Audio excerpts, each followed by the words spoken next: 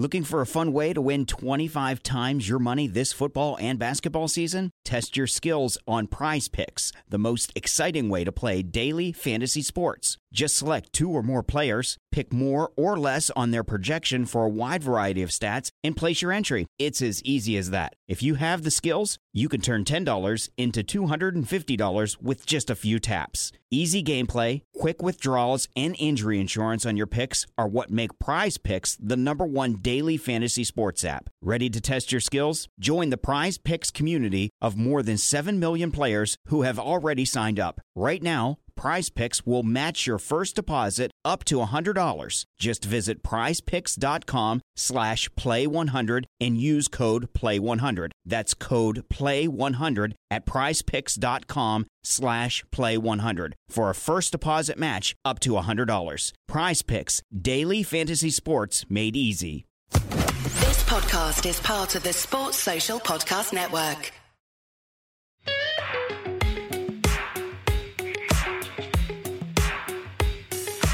I want to start with something that I don't think you'll remember, but it was a really interesting moment for me. And now I know a lot more about you, having listened to the first, 4 or 5 episodes of your podcast. I've been dying to ask you about this. The 2010-11 Ashes at the Wacker, when you went through England, right? Afterwards, there was a press conference and you and Ricky had to go up after the game together. And for 20 minutes, they asked Ricky questions and you just sat there not being asked any questions. There's a microphone on the desk that kept falling down, and you spent the whole podcast trying to fix this microphone until eventually, I think Ricky turned to you and said, "Can you stop doing that?" Right? Now, at the time, I cut that into a supercut, put it up on YouTube. Everyone loved it, watching you try and put this microphone together. I also felt very sorry for you because clearly the microphone was broken and you did everything you could to fix it. Yeah. Having now listened to you and talking about, the different mental health things, is that something that is quite common, that you can't let something small like that go? Because there's another story I remember as well. I think it might have been from that same series where there was a ball stuck in the Adelaide Oval nets when you were arrested from that game. And eventually Troy Cooley had to come over and get you out of the nets because you'd spent about 25 minutes throwing a ball up, trying to knock this other ball out of the nets. And so it feels like, for me, that you got very fixated on very small things and that sort of completely took over your personality. Is that something that you've learned more about yourself as you got older? Yeah, I think you're spot on. And thanks for reminding me about those things. It sort of goes back and reminds me that the little finger tap that I do, or little patterns I do on the remote control at home on the TV. And that's when Jess actually said to me, "I think something's going on with you. Like you keep doing this tapping, like, I don't know what it is. Your legs tapping away, but you're playing on the remote control and you're doing something." I said, "Yeah, I'm just doing patterns. Like I feel like I need to be moving little joints in my body." And I think when that mic, I do vaguely remember that now. And I think it was sort of, I don't know if it was irritating me, but I just felt like I needed to fix it up every time and try and figure out a way to keep it standing up. And I think that was just, part of that ADHD that was coming out of me. And look, I look back and I don't think anything bad of it. I think it was just part of me at the time and still is now. I heard all this, obviously, about the ADHD on the new show. So the Mitch Johnson podcast starts next week. This is the introduction episode, as it is, so we can get your feed starting and everything else. I feel like listening to you talk that while you enjoyed doing your book, of course, that was kind of a one-off thing. I feel like you're someone who probably needs to talk about what's going on in your life. Is that fair to say? Yeah, I mean, I was actually having this conversation just recently with my wife and I think a few friends as well, and just saying that I've always let things just bottle up inside, and I feel like I've done that to protect myself, especially in the position that I was in playing for Australia. You're in the public eye. I didn't want people to know me probably to that point like that personally. And it wasn't that I think it was more, like I said, just protection more than anything. I didn't even think about consequences if I came out and said I'm dealing with ADHD or depression, which I didn't even know fully at the time.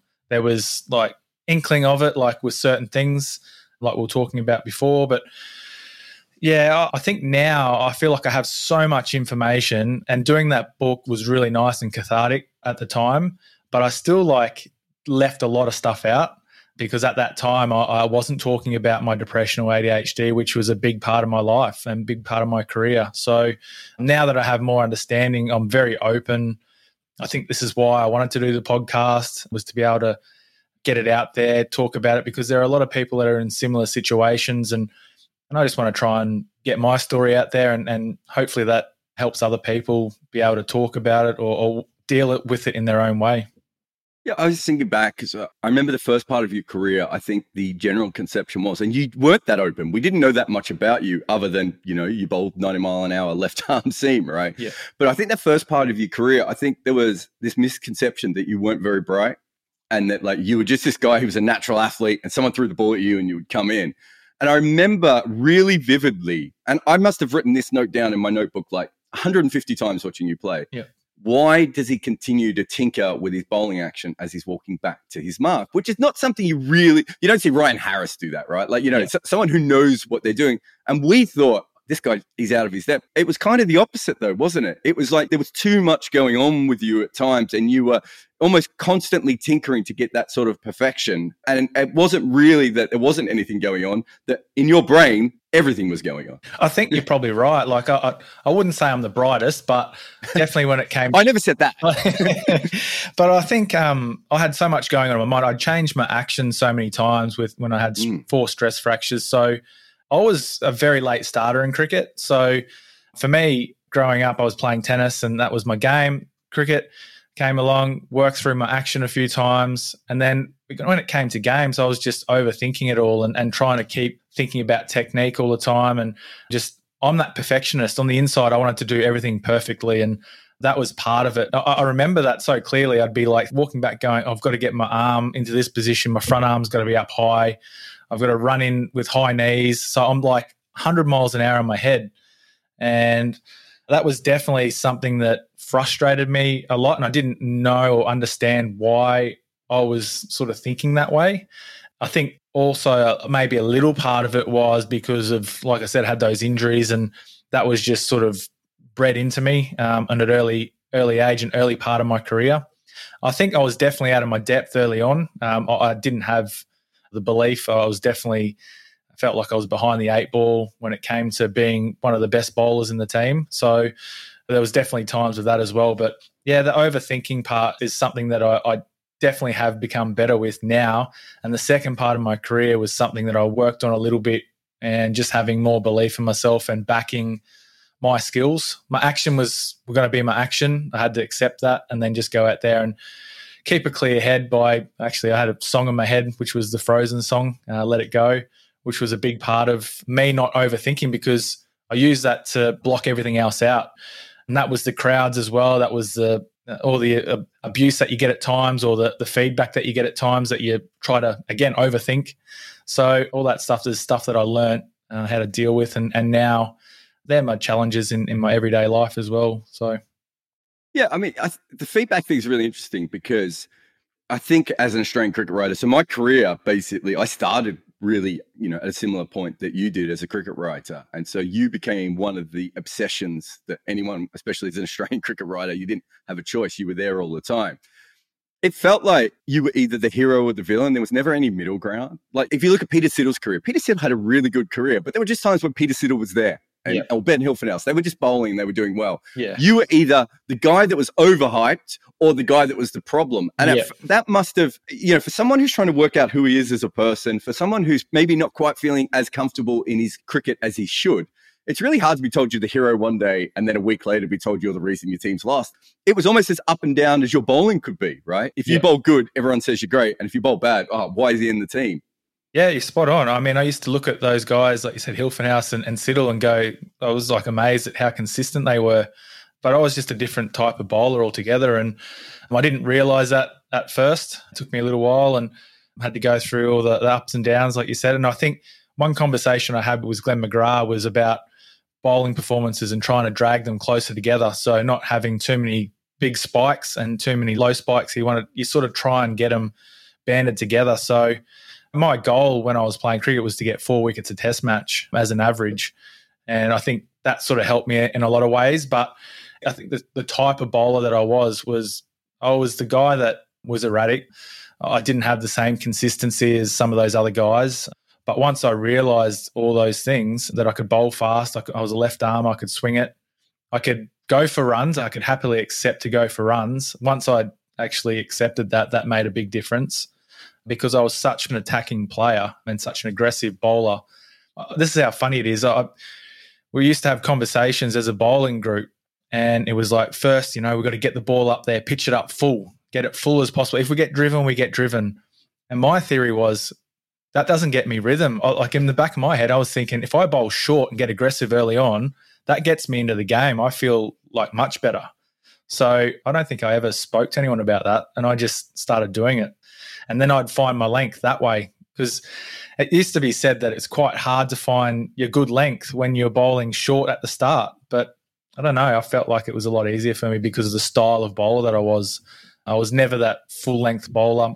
I'd try to sometimes early on if it was swinging, and that was another issue, actually, swinging the ball. I mean, I got praise for swinging the ball at certain times, but I wasn't a swing bowler either. Just on occasions it would come out and it would swing, so then I'd have to work with it.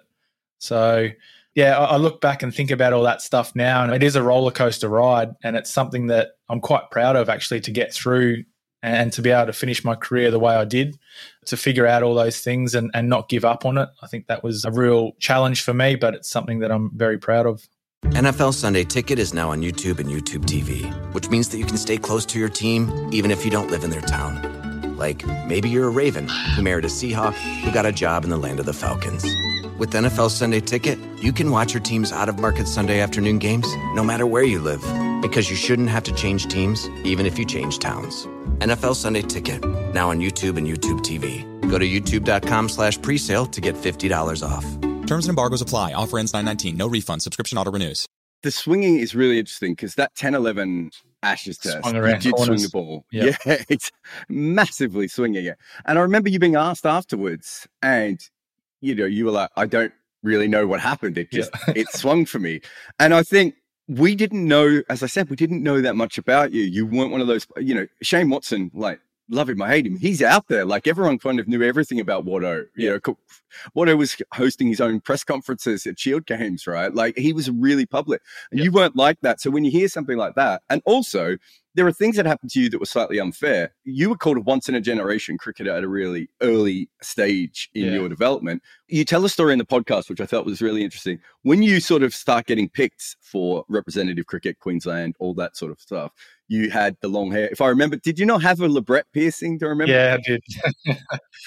I've looked for that photo for years. I've never been able to find it, but I remember seeing you really early on with that. And you talk about in the podcast of not quite feeling like you fit in with the rest of the cricket guys. And they were all, as you said, cricket guys, and you came from another sport altogether. Yeah. The once in a generation, there was a lot of things that you kind of had to overcome to get to that late period. It makes sense that you were at your best right at the end, because at the beginning, it must have been a bit of a whirlwind at times of you trying to work out who you were as a person, let alone as a cricketer. Yeah, definitely. And I mean, I came from a small country town, I guess, in Townsville, North Queensland, and I grew up quite shy as well. Like, I wasn't very talkative. And I think the trusting as well, like not trusting so many people early on, probably had an impact as well. So it took me a while to sort of settle and go through those battles. But I look at it now and I think it was a great learning curve for me. And I don't have any regrets on what happened throughout my career. I think all of it, good and bad, got me to where I am. So I think that probably helped in a lot of ways. I'm a quite open-minded person, even though sometimes I may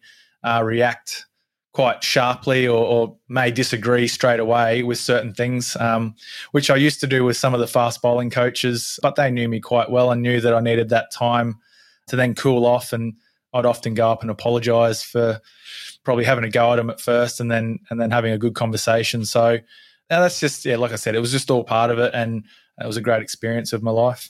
Onto the podcast then. I suppose the first thing that you talked about was ADHD. That's kind of, not the first thing, the most recent development sort of in your life is learning that you have ADHD. Really weirdly. So I wrote about Benny Howe, the England cricketer, and he's talked a lot about his ADHD and how it, I suppose in some ways, helped him become a better cricketer, but completely randomly in that, he has this, a bit like you, he comes out in a similar way of that restlessness, and what he find comfortable was having a ball in his hand and inventing new deliveries. And he now says he has 50 deliveries. I'm not sure, Benny, you do have 50, but how many deliveries he has is up to him on his sofa. And a friend of mine who just recently got diagnosed with ADHD got in touch with me because of that thing recently. And it was at the same time I was listening to your show. It's obviously a challenge, but I find, looking back at your life, that it was probably more of a challenge that you didn't know that you had it. Yeah. Rather than the actual, I'm not saying it's, every day you have to deal with it, even so, but it's more of a challenge of just not knowing what to do or who to talk to or how to explain things. Benny Howe, he told me that it was like being in an attic where there were like cobwebs everywhere and too much furniture and too many boxes. And that's what his brain was like. Once he understood that, he was like, great, well, now I can work out how to get through it. Is that kind of how you felt as you've started to learn about it? You're spot on, 100%. I think I just didn't know what was going on. I thought it was just normal what was happening, throughout my life and my career, and I had no idea. And I look back now and I've been given like the signs of what to look for, and it's like, oh, that all makes sense. But I mean, for me, I was more that I'm not that hyperactive all day, every day. I get moments of like I'm jittery and I'm like, but it was the hyper focus was the biggest thing for me, and that's probably why I did so well with cricket, like ultimately, because I knew what I needed to do, like especially at the back end or halfway through my career, I was able to be so focused on what I wanted to do, and it helped me big time get through. So, yeah, I think spot on with what you're saying there. I'm able to use it to my advantage, I guess, now, because I do know, I'm not sort of confusing it with, is there something wrong with me? At least I know what is going on. And it's not until I got on the Dex amphetamines to sort of help with it after I finished, and I noticed a few things that I was able to focus normally on getting things done. So the problem I sort of had without medication was I would start some things and then not finish it. When it came to cricket, though, like I did everything, but it was when it was outside of cricket, I couldn't complete tasks. I'd sit in meetings cricket meetings where I'd zone out like within 2 minutes. I've told a lot of people this, like friends and family, that I'd be in a conversation with my wife and I would have zoned out pretty early on, but I pick up on like keywords and then I can repeat what she said pretty closely. But she didn't know that I was zoning out until I told her. And she goes, it all makes sense now, because sometimes I wouldn't do exactly what she asked. So I hope that all makes sense.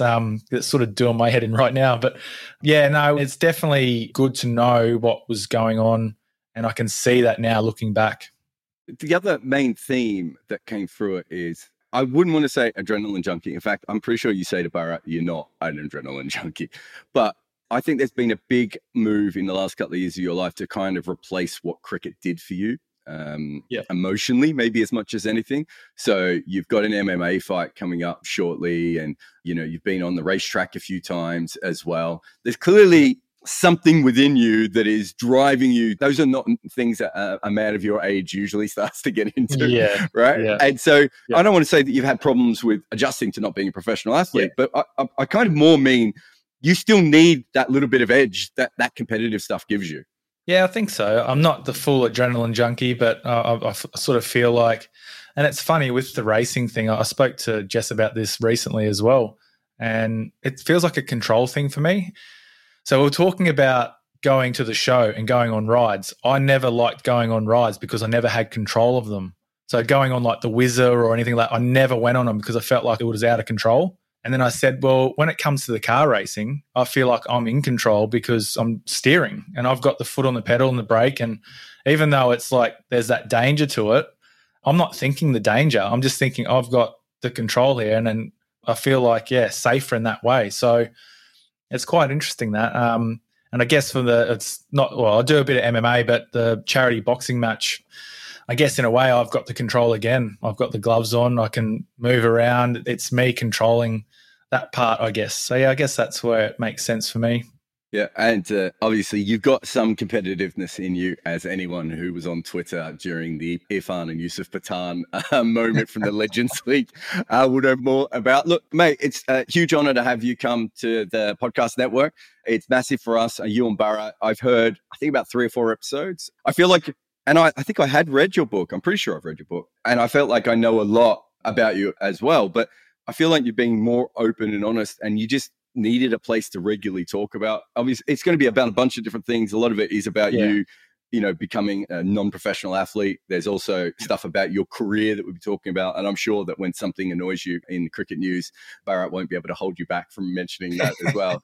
In fact, Pat Cummins, one-day captain. It doesn't make any sense to me because I don't think he's going to play much one-day cricket, but I suppose there's a World Cup around the corner. Thoughts, Mitch? Well, he's just said it as well. I mean, he said it in the press conference that he'll probably be rested from games and because of the amount of cricket. So it seems like it's already been set up for the next person in line, which has all been Davey Warner.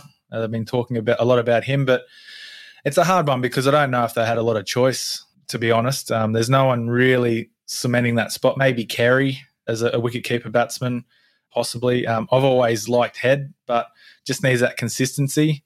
I think he does a great job with his state, but just needs that consistency at the top level. So there are maybe a couple of people around, but yeah, it's going to be interesting. I mean, I don't know if it's the right thing. When they make these decisions, I try to not get too emotional about it and I try and think it through a little bit, and we'll have to wait and see. But he's already come out and said that he's not probably going to play all the games. So it's a strange one, but I think maybe they just didn't have too many options. I think that's right. Barrett told me recently, and I'd forgotten this, that Travis Head was made Test vice captain at one stage. Then he was dropped from the Test team, but they never said... I think Mitch Marsh was as well. Yeah, and I'm not sure they said any of them were no longer vice captains. So I like to think that there are just random vice captains around at all times, which kind of tells you that there's a bit of a problem with leadership within the main, let's say, 8 or 9 players, which is why Pat Cummins ends up with all the jobs. Your show is called The Mitch Johnson Show. It's going to be coming out on Mondays. First episode will be this Monday. Thank you so much. I've really enjoyed it. I think I told you when I was listening into the first recording and I forgot I wasn't listening to a normal podcast and I went into a shop and I was trying to press pause and then I realized that we were actually live recording. So I think it's a very good sign that you two were talking about some great things, so much so that I got lost in the moment. So thanks for coming on the network, mate, and can't wait to hear more great things from you. Oh, no, it's great to be a part of the team. I'm looking forward to it. And, yeah, like you said, there's plenty of open and honest conversations that go on. It's all about different types of things. There'll be some current stuff. There'll be some stuff about my past, my career. We'll look at all different types of bowlers, I think, in the near future as well. So there's so much going on, which I'm really excited about. And, yeah, like I said, great to be a part of the team. No worries. And now we'll just play a couple of minutes of the first episode so that you can get your whistle wetted and then keep coming back once a week. And Mitch and Bharat will be talking about the life of Mitchell Johnson.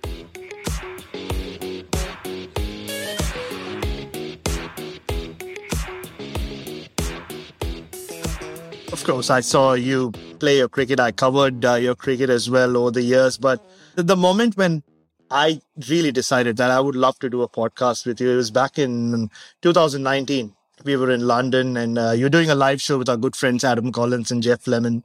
And I just sat there listening to you. And honestly, I told myself, you know what, someday I would love to. I will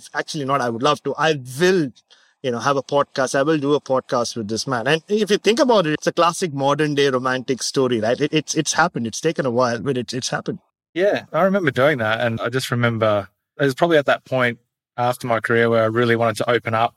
I think through my career, I was quite open most of the time. I went through my ups and downs with the media, but after sort of, I think it was coming back into the game, that 2013-14 series, definitely helped my relationship with the media. It was probably just before that. I sort of made a bit more of an effort to make those relationships with certain journalists and be able to go into those press conferences, being open and honest as much as you could, being in a team environment. You didn't want to obviously give too much away, but you wanted to be as open and honest. So that's how I always tried to be, because I felt like that was always the best way to go about it. And I think people can see through a bit of the bullshit, but yeah, when I did that over in England, it was another sort of step up for me because I was outside of the game, starting to realise that, I don't have to talk like a player. I can be more open again, talk a little bit more about things that I liked, talk a bit about my career as well. I think that's one thing we've spoken about off air on phone calls together, being able to talk about my career and my path, which is something you don't get to do when you're in your career. And even when you finish, you don't tend to, if you're doing commentary, whether it's TV or radio, you're not talking about your career. You're talking about those guys that are out there in the middle. And so I think, that was a great opportunity in England to be able to start being really open. And I actually did start to think about doing podcasts around that time, like vaguely, like from my memories going back to then. And it sort of built up over time. And like I said, like you've sort of reached out to me and you've been able to be a good friend, and you always come up and say good day and made me feel comfortable. So the partnership again, I think there's a lot to this, and I'm really looking forward to doing some good stuff with you.